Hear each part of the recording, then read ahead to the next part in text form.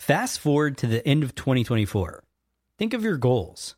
What can you do right now to give yourself the best chance of succeeding?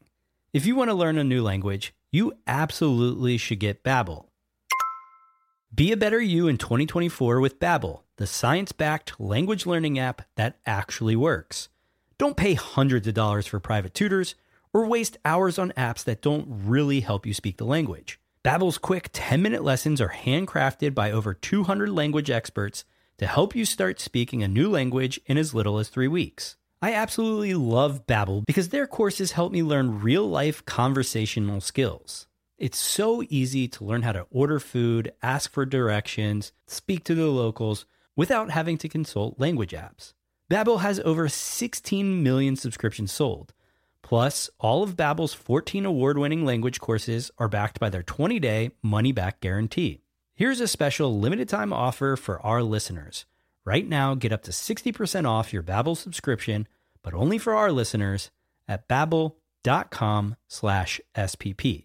Get up to 60% off at babbel.com/SPP. That's spelled BABBEL.com/SPP. Rules and restrictions may apply. Hello, baby. Welcome to the Smart People Podcast. Sit back, grab a drink, tune in your brain. Ask not what your country can do for you. This nation will rise up. One giant leap for mankind. 760.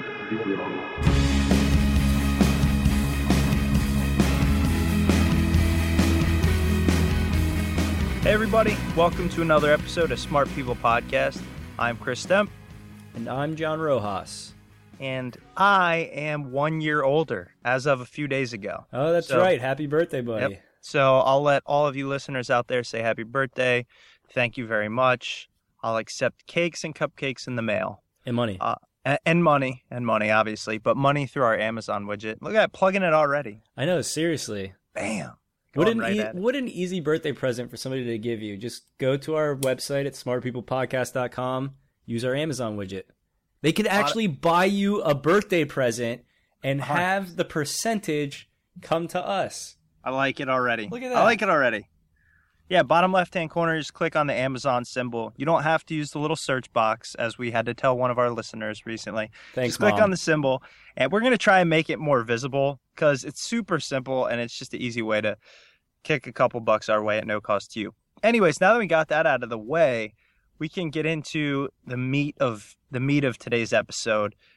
Today we interview Bill Poundstone, William, if you want to be formal. Mr. Poundstone is best-selling author of 11 books. His book, Fortune's Formula, was Amazon editor's pick for #1 nonfiction book of 2005. He's written for New York Times, The Village Voice, Esquire, Harper's, The Believer, The Economist, Harvard Business Review. He's been on all these shows. He's a super bright guy, and it comes through in the interview, as you'll hear it. I mean, he just knows a lot about a lot, and his books that he's written over the years, I don't know, they're so interesting. I think he was one of our most interesting guests, easily top 3 we've had.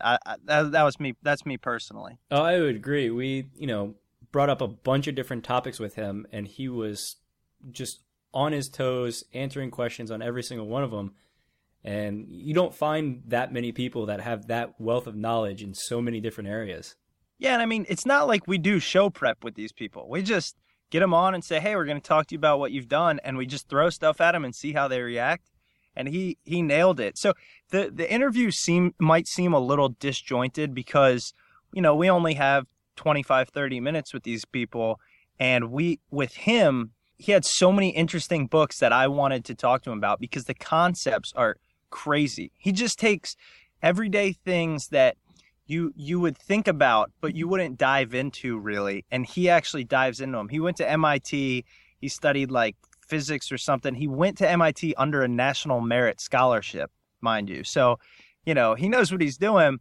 And we talked to him about one of his newer books he has called Priceless, which talks about how prices are determined and things like that. We talked to him about his book, Gaming the Vote, which talks about how America's voting system, although democracy is great, we all know that, but in terms of the actual way we vote, how it could be better. And, things you don't really pay too much attention to, but you should. And he does it in an awesome way. I feel like I could talk to this dude for 5 days. Oh, I agree. I wanted to keep him on the phone for hours, but, busy guy. Had to get a couple questions in on each book. And the two books that caught my interest the most were the ones about Microsoft and moving Mount Fuji, and then the price one, because I was so focused on that 99-cent Apple iTunes pricing and just thought what they did turned out to be so genius with getting people to not even think about purchases. So we talked about that for a few minutes, and he went on to expand on the psychology behind that. It's definitely one of our most educational interviews. We're going to leave it at that. Let you guys take a listen to Mr. Poundstone. Don't forget to visit our website, smartpeoplepodcast.com. But more importantly, just kind of join us in our quest to friends and Twitter followers. Twitter, we're Smart People Pod. And on Facebook, you can find us just Smart People Podcast. We're trying to market this thing, keep ratcheting it up, get the world to know about us, and we hope you enjoy it. And make sure you send Chris birthday wishes on Facebook and Twitter. Yeah, you'll be a little late. Hey, it's a thought that counts.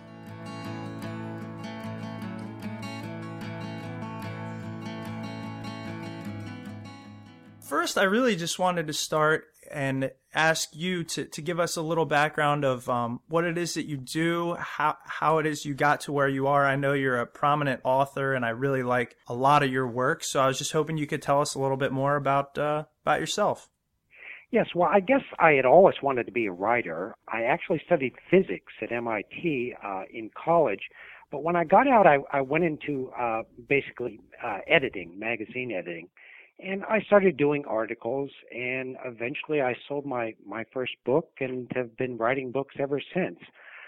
In describing the types of things I do, I've certainly been all over the map. I've done a lot of things, but I think particularly in recent years, a lot of what I do sort of describes how little-known scientific ideas have really had a very broad influence on people around us, on society as a whole. So if that sort of makes sense, I really like to take some idea that's incredibly important, but really no one out there knows about it, and show how it really affects people in their everyday lives. So that's what I've been trying to do. I noticed from just the various books you've written and things like that, you don't really concentrate on one topic, but like you said, you take kind of large topics and explain the intricacies of them. Is that how you would kind of explain it?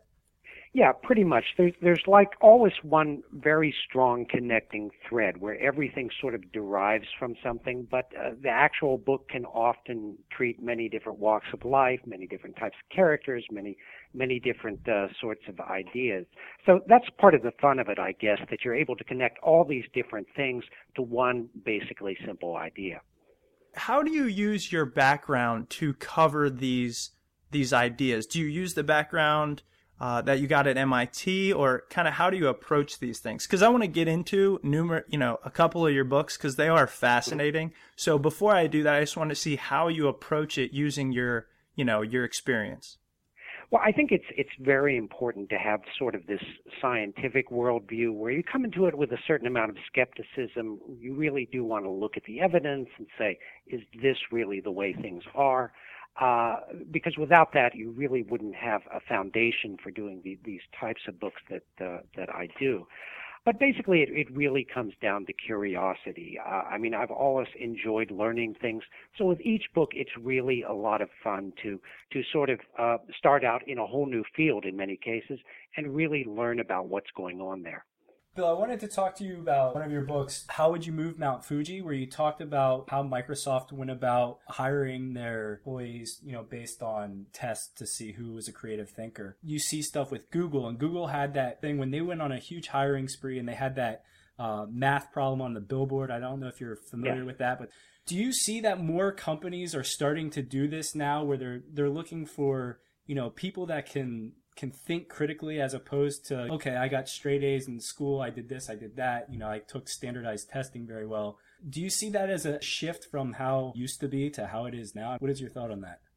Yeah, it does seem to have been a long-term trend, and in a certain sense, I think really the incredibly tough job market has, if anything, sort of caused it to spread even further, even to a lot of companies that before this really were not that selective. The way this whole book came about, maybe I should explain. I've always kind of been known as a person who was good with logic puzzles. So a few years ago, before I began that book, I started getting emails from friends who said they'd been on a job interview and someone asked this crazy sort of logic puzzle question, and they were basically writing me to see if they got the right answer because they wanted to compare their answer with mine. So after I got a few of these emails and started talking to some of these people, I thought this would be a really fun book. I mean, growing up, I really admired Martin Gardner's Scientific American column and all those wonderful books he wrote, many of which involved these sort of logic puzzles and riddles and so forth. So it basically gave me an excuse to do that. But it also, when I looked into this, talked with people at Microsoft, at Google, at other companies like that, I found that there is an incredibly long history of this. I traced it back to the very earliest part of Silicon Valley, where you had people actually, having job interviews where they would quiz people and time them with a stopwatch to see not only if you got the right answer, but how fast you could get the right answer. And I guess back then it just expressed this idea that, it was incredibly important to find the smartest, most creative people. So they figured, they're engineers, they have this analytical mind view, so they decided that would be the way they did it. In recent years, though, I mean, obviously we've moved away from intelligence tests, and a lot of people have also become kind of disenchanted with some of the formal education, because everyone, in Silicon Valley at least, has had this experience where they hire someone who got straight A grades, went to Stanford or MIT or one of these really high-powered schools, and still they're pretty hopeless when you actually hire them. They're not necessarily good employees. It's not that they aren't smart, but somehow they just don't get along with people. They can't apply what they know to a particular novel situation. They're very good at regurgitating what they learned, but not in seeing connections between what they learned and this really novel type of situation. So I think that's really one of the reasons they started doing this. And as I say, now, even with this economy, you've even got companies like Procter & Gamble and Walmart asking trickier questions than they used to, sort of emulating these companies like Microsoft and Google. Now, you brought up the fact that, some of these employees that got straight A's at Harvard and didn't end up being, good employees. A lot of these CEOs of these tech companies dropped out of college. Do you see that there's any type of correlation with that type of? Well, kind of a self-made entrepreneur type. Yeah, I think there is a big connection there, actually. Bill Gates was very big on puzzles growing up, and he figured, you can learn more from that than you can from, what you actually did in college. Because, it's always hard to tell who their professor was, how much the professor helped them, what else was going on there, whether they were really inventing something on their own or just sort of following this very brilliant professor. So this is kind of an extra filter. It's another way of evaluating people. And at places like Google and Microsoft, I mean, they know that you can't tell everything from this, that, someone might have just heard these questions. They might have read my book and know, some of the questions that are being asked. It's just another way of getting information, and they like to sift together all these different sources of information. So in that sense, I think there is a pretty good rationale for it. All right, Bill, I wanted to move on. It's tough. I could talk to you all day about the books you have out because the things you cover are so interesting, but I wanted to move on to Fortune's Formula, the untold story of the scientific betting system that beat the casinos in Wall Street.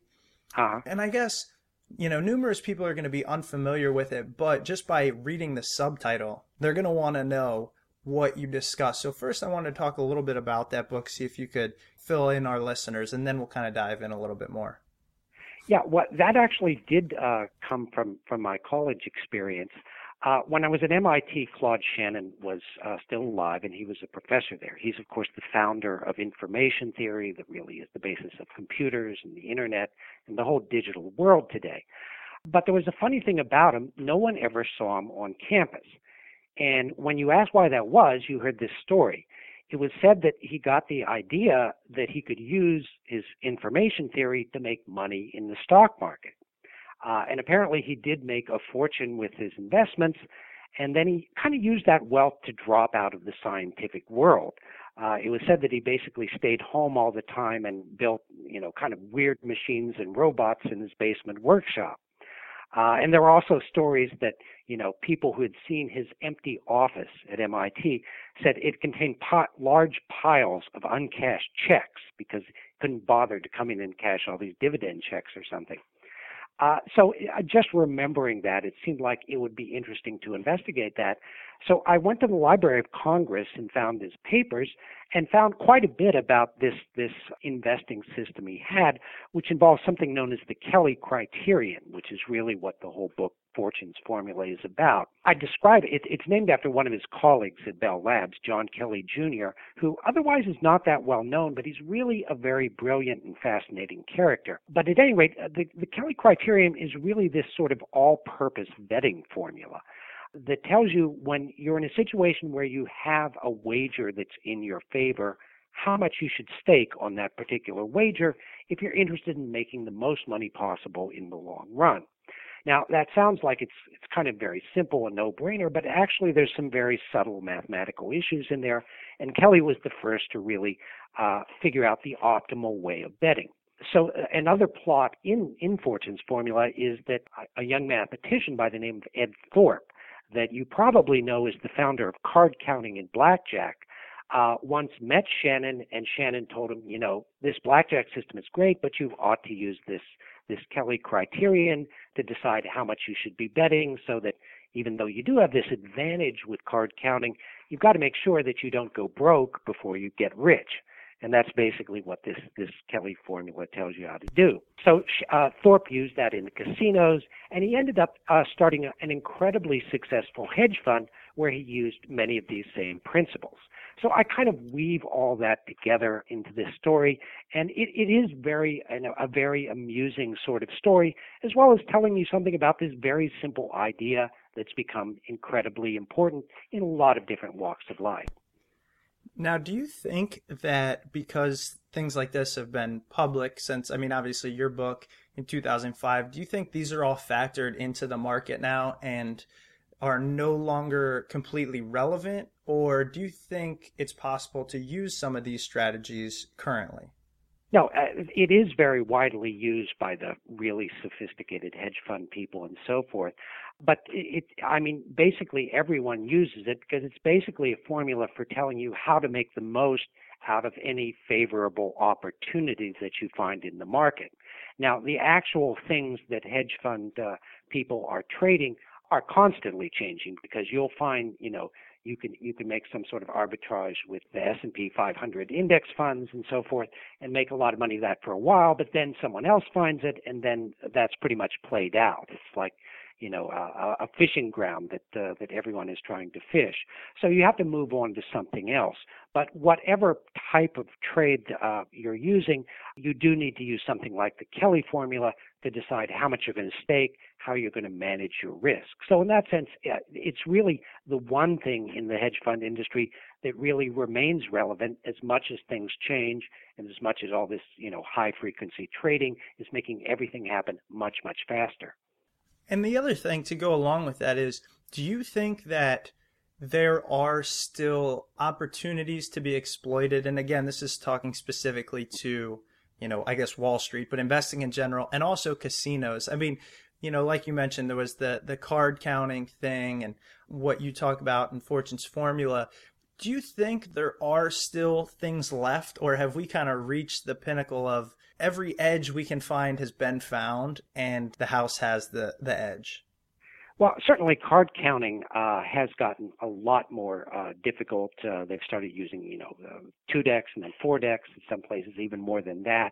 But I do know that there are still people who count cards and seem to be making money off of it. You have to be very particular about where you go.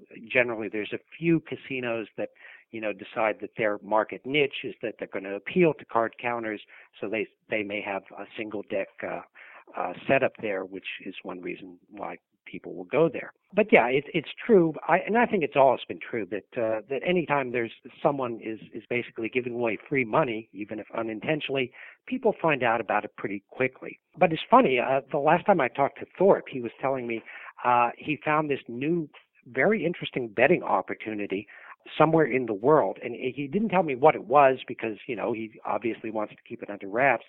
But where you could double your money very quickly. The people who run it don't know about it, and he was working very actively on that. And I imagine if he's successful, we will be hearing about it sooner or later.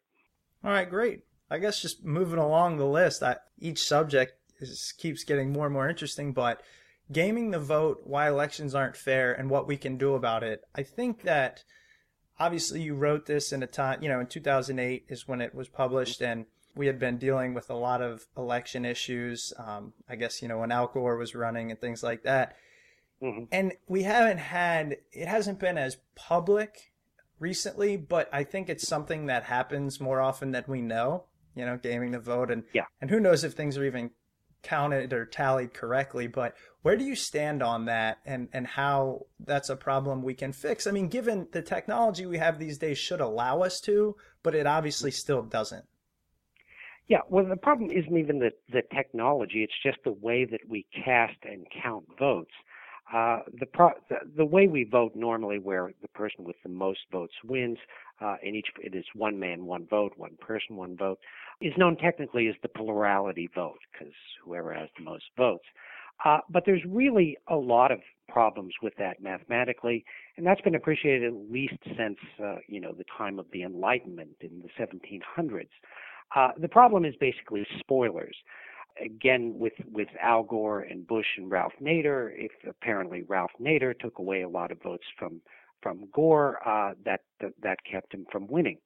And of course, we're seeing that now in the opposite side of the political spectrum, because they've got all these independent Tea Party candidates, and even if one of these candidates takes just 1% of the vote away from the Republican, that can lead to a Democrat winning. And you can show that this really doesn't make any sense. And I mean, if you explain it to people wherever they are on the political spectrum, they'll agree that it doesn't make sense. But the problem is, what do you replace it with? Now, there's actually quite a few very, sensible ways of voting that are considerable improvements on what we've got. But the thing is, there's almost too many. And as I say in the book, there's been all this controversy among the various proponents of different voting systems. And I think that really is one reason why we really haven't made the change. If you could have every so-called expert saying, this is the way we should be voting, then I think maybe you could get people behind it. You could get politicians to say, we've got to reform our voting and this is important, so let's do it. But instead you've got some people saying you want approval voting, some people saying you want instant runoff voting, some people you want range voting, and there's many other options. So it is so complicated that it's really hard to know what you really should be doing. So one of the fun things in writing this book was that I got to talk with a lot of the proponents of the different voting systems, and I try my best at any rate to give the pros and cons of each of these systems so that the reader can hopefully come to a conclusion. I guess my overall question for this is going to be, do you think that we will eventually be able to fix voting in the United States? That's a good question. If it does happen, and in some ways it is, actually instant runoff voting has an organization behind it, Fair Vote, that is fairly well connected. It gets a certain amount of money, and they have had IRV, as it's called, instant runoff voting, being adopted by a number of local cities and municipalities. So there is a certain momentum behind that. Unfortunately, if you talk to the mathematicians, they'll tell you that instant runoff voting is a little better than what we've got now, but it's probably like the least good of the ones that are taken seriously, and other options like approval voting and range voting are actually better yet. But as you say, I mean, I think that demonstrates that it is not an impossible goal to get people to change the way they vote. It's just a matter of doing the groundwork, of educating people, and hopefully this book will be one way of trying to do that. Could you explain for those that don't know, and actually I'm not too familiar, but what instant runoff voting is? Okay, in instant runoff voting, instead of just saying, I vote for candidate A, you have to rank your favorite candidates. Like, this is my number 1 choice, this is my number 2 choice, this is my number 3 choice.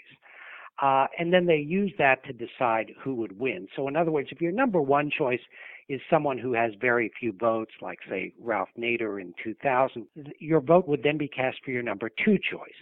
And if that was Al Gore, your vote would count towards Al Gore. So in situations like that, it's actually a very good way of voting. It's not so good, though, when you've got like 3 or more types of very strong candidates. In those situations, it can be kind of capricious, as you can show in certain situations. And the problem is that there are really sort of unintended effects of almost any way of voting.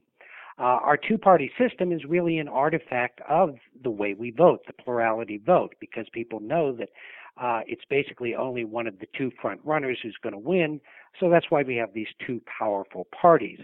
And I think for that reason, the parties feel maybe a little threatened by instant runoff voting, by approval voting and range voting and these other options, because no one really knows how that would change things for our political parties, for our candidates, if we did adopt these new ways of voting. They certainly would make our democracy more responsive, but it's a little difficult to tell what they would actually mean for the political party system.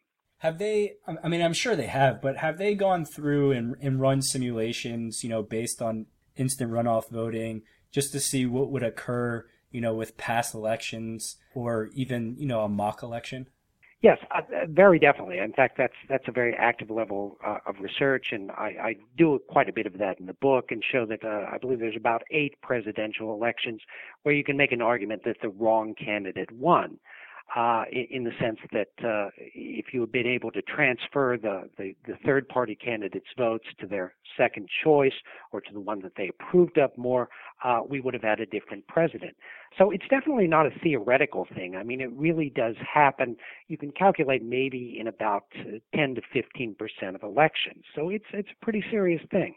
You talk a little bit in your book about what we can do about it. Have you determined, or do you determine, the best steps we can take going forward? Well, I'm not sure the best steps just in terms of like what you should do in terms of what politicians to talk to, what people to talk to, whether this should be on the ballot.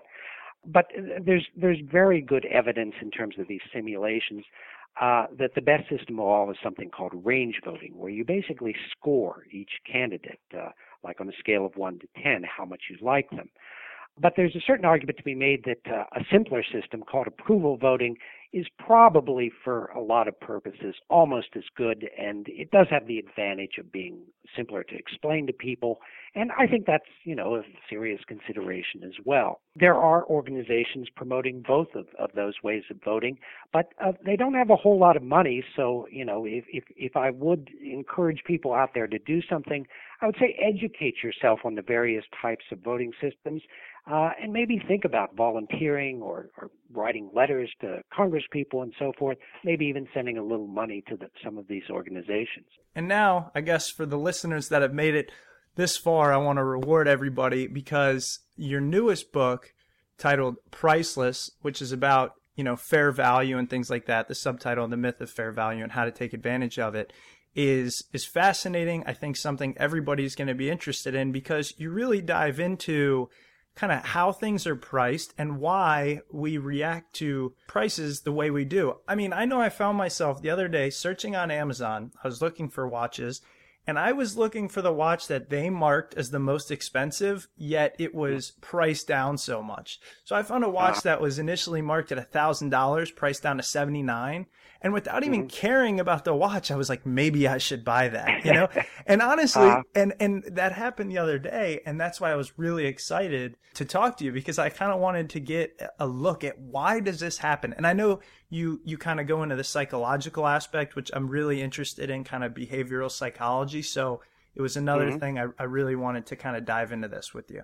Yeah, this was really a lot of fun to research because I think, we all can relate to this every day. But they basically found that there are a set of rather simple psychological tricks that can really cause you to change your opinion about whether something's a good price or a bad price or somewhere in between. And the one you just described, where they have something like a $1,200 watch marked down to $79 or some ridiculous discount, is actually something that's known as advertised reference pricing. And they've done actual experiments on that and found that it has an incredibly strong effect in motivating people to buy. Now, it's not that people aren't aware that this is some sort of come on. I mean, if you ask them, they'll say they're very skeptical that it was really, worth $1,200. And, they figure it's, the price is good. Maybe it's not that good. But that's what people say. And the thing is, in these studies, you have to look at what people actually do, what they choose to do with their money. And even though everyone says they don't pay attention to things like that, when you actually do the experiment, you find that people do. I mean, it does make a decision. It does motivate that decision to buy something. So that's why you see it an awful lot on Amazon and other retailers. And in fact, with the whole, online buying now, it makes it so easy to aggregate all this data and find out what sort of pitches work and what sort of pitches don't. So in the book, I go into a little about how they're using that data now to really, concoct the perfect price, the perfect pitch. And it's really something that we see all around us.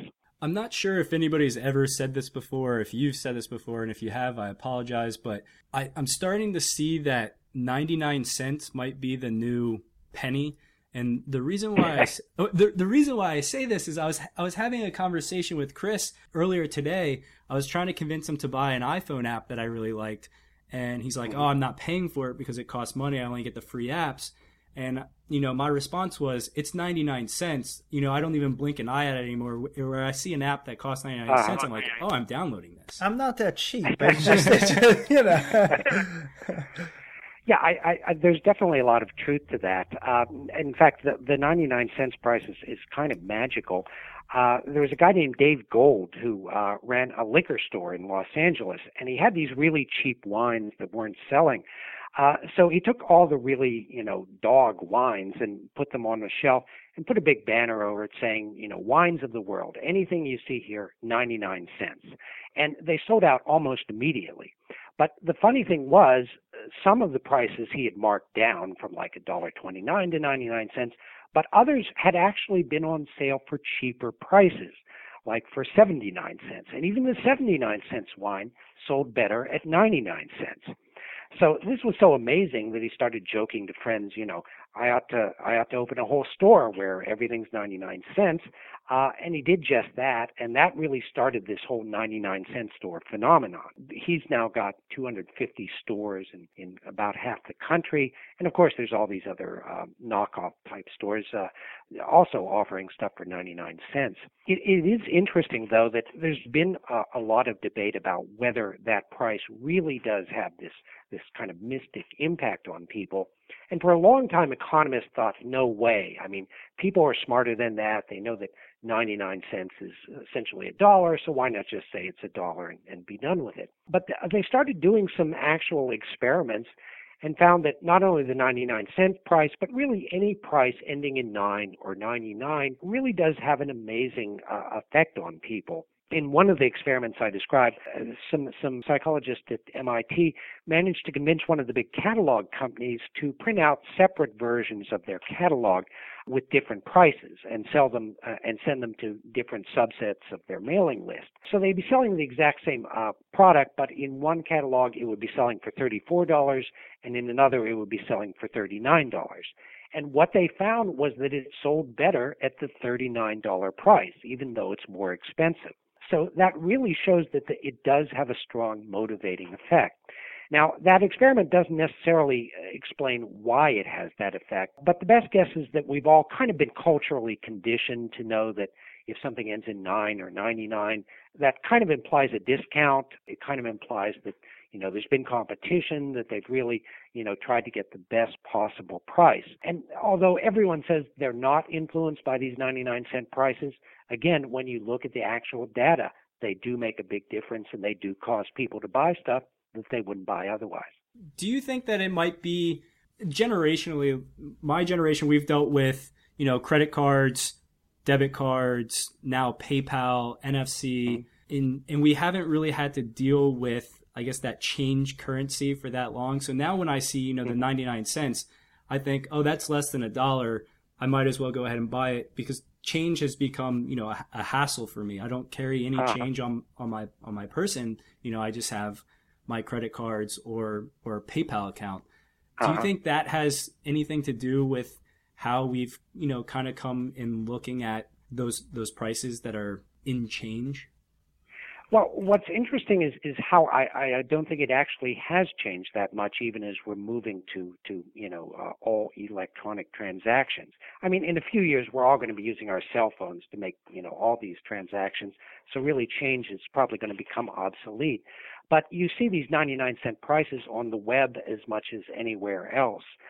Again, I imagine it's just this cultural memory, and it still does have this certain potency there. In fact, even the whole idea of which stores have 99-cent prices and which don't is a big signifier. Nordstrom's makes a big deal of the fact that they do not use prices ending in 99 cents. Everything is an even dollar. And that's sort of a way of saying, we're not a discount store. We have quality products here, and we charge reasonable prices for them. Walmart, on the other hand, has sort of done the opposite. You'll notice that most of their prices end in 8. Like they're even cheaper than 99 cents. They'll end in like 98 cents. And I guess that whole ties in with their whole sales pitch there. So, people, and some stores actually use 99-cent prices if it's something is on sale or if it's been discontinued, something like that. So it kind of sends a message there, whether you're consciously aware of that certain code or not. Now, I know, as I mentioned, you deal a lot in this book with psychology of purchasing, which in turn can be linked to psychology of how we make decisions on a daily basis. And I know most people want to sit there and believe, I'm not influenced by a price tag or ending it in 99 versus 98. Did you have any kind of aha moments where you discovered that people are susceptible to pricing, or it doesn't even have to do with pricing, but anything in general in terms of purchasing or decision making that you thought really stuck out in your research? Yeah, well, I think I had aha moments almost continuously throughout the research, and still do today. I remember I was choosing a cell phone plan, and a lot of the different techniques they have there. There's something called flat rate bias, where everyone really wants a flat rate because they don't want to think that you're charged for every text message, for every call after 5 p.m., because who knows, how much you would run up your bill. But the reality is, and this has been well established both by the phone companies themselves and by psychologists, is that most people tend to greatly overestimate their usage of these various services. So you figure, oh yeah, I definitely need unlimited text messages. But if you look what you would pay and how many text messages you actually send, there's a pretty good chance that you would actually be better on the a la carte basis. And that's true for really a lot of these services. So that's why they make sure that they do have these flat rates, but they generally make their best profit with the flat rates because everyone just has this sort of inborn bias that causes them to overestimate how much they're going to use. Again, there's various other tricks like that, and as you read the book, I mean, really in every chapter, you're going to see yourself many times over. Well, Bill, I know we went a little over the time we mentioned, but as I said, I find the books you write truly interesting and fascinating. So I appreciate you being on the show. I wanted to ask you, where would you like to lead our listeners, whether it be a website or someplace they can find your works and things like that? Yes, I've got a website. It's home.williampoundstone.net. Okay, and we'll also have on our website, smartpeoplepodcast.com, we'll have a link to your website and to your book, so everybody can check them out. We highly recommend it. Again, thank you so much for your time. Well, thank you so much. It was fun. All right, thank you so much, Bill. Okay. Bye-bye. Bye. Welcome back. Hope you enjoyed the interview with Bill Poundstone. If you enjoyed the interview, just a reminder, his latest book, Priceless, The Myth of Fair Value and How to Take Advantage of It, is available at all bookstores and on Amazon, especially through our Amazon widget. Go ahead, pick it up. It's a good read. Also, while we're on the topic of books, just want to let everybody know we do still have some books we're giving away. I just sent 5 out last Friday or Thursday, so a couple of lucky people who had written in will be getting those. I sent one to Vincent from Facebook. He's overseas and he's teaching English and everything, and he wrote us a really nice thing, so we sent him one. And hit us up on Facebook. You know, go on there, like us, leave us a post, tweet about us, send us an email, go on iTunes, whatever you want to do. And we try to say thank you for listening by sending you whatever we can, you know, whatever books we have in, if you request one or anything like that. So thanks for being a fan. Thanks for tuning in. Be back next week for something else that's going to be just as interesting. I can promise you that. Peace out, Potters. Peace out.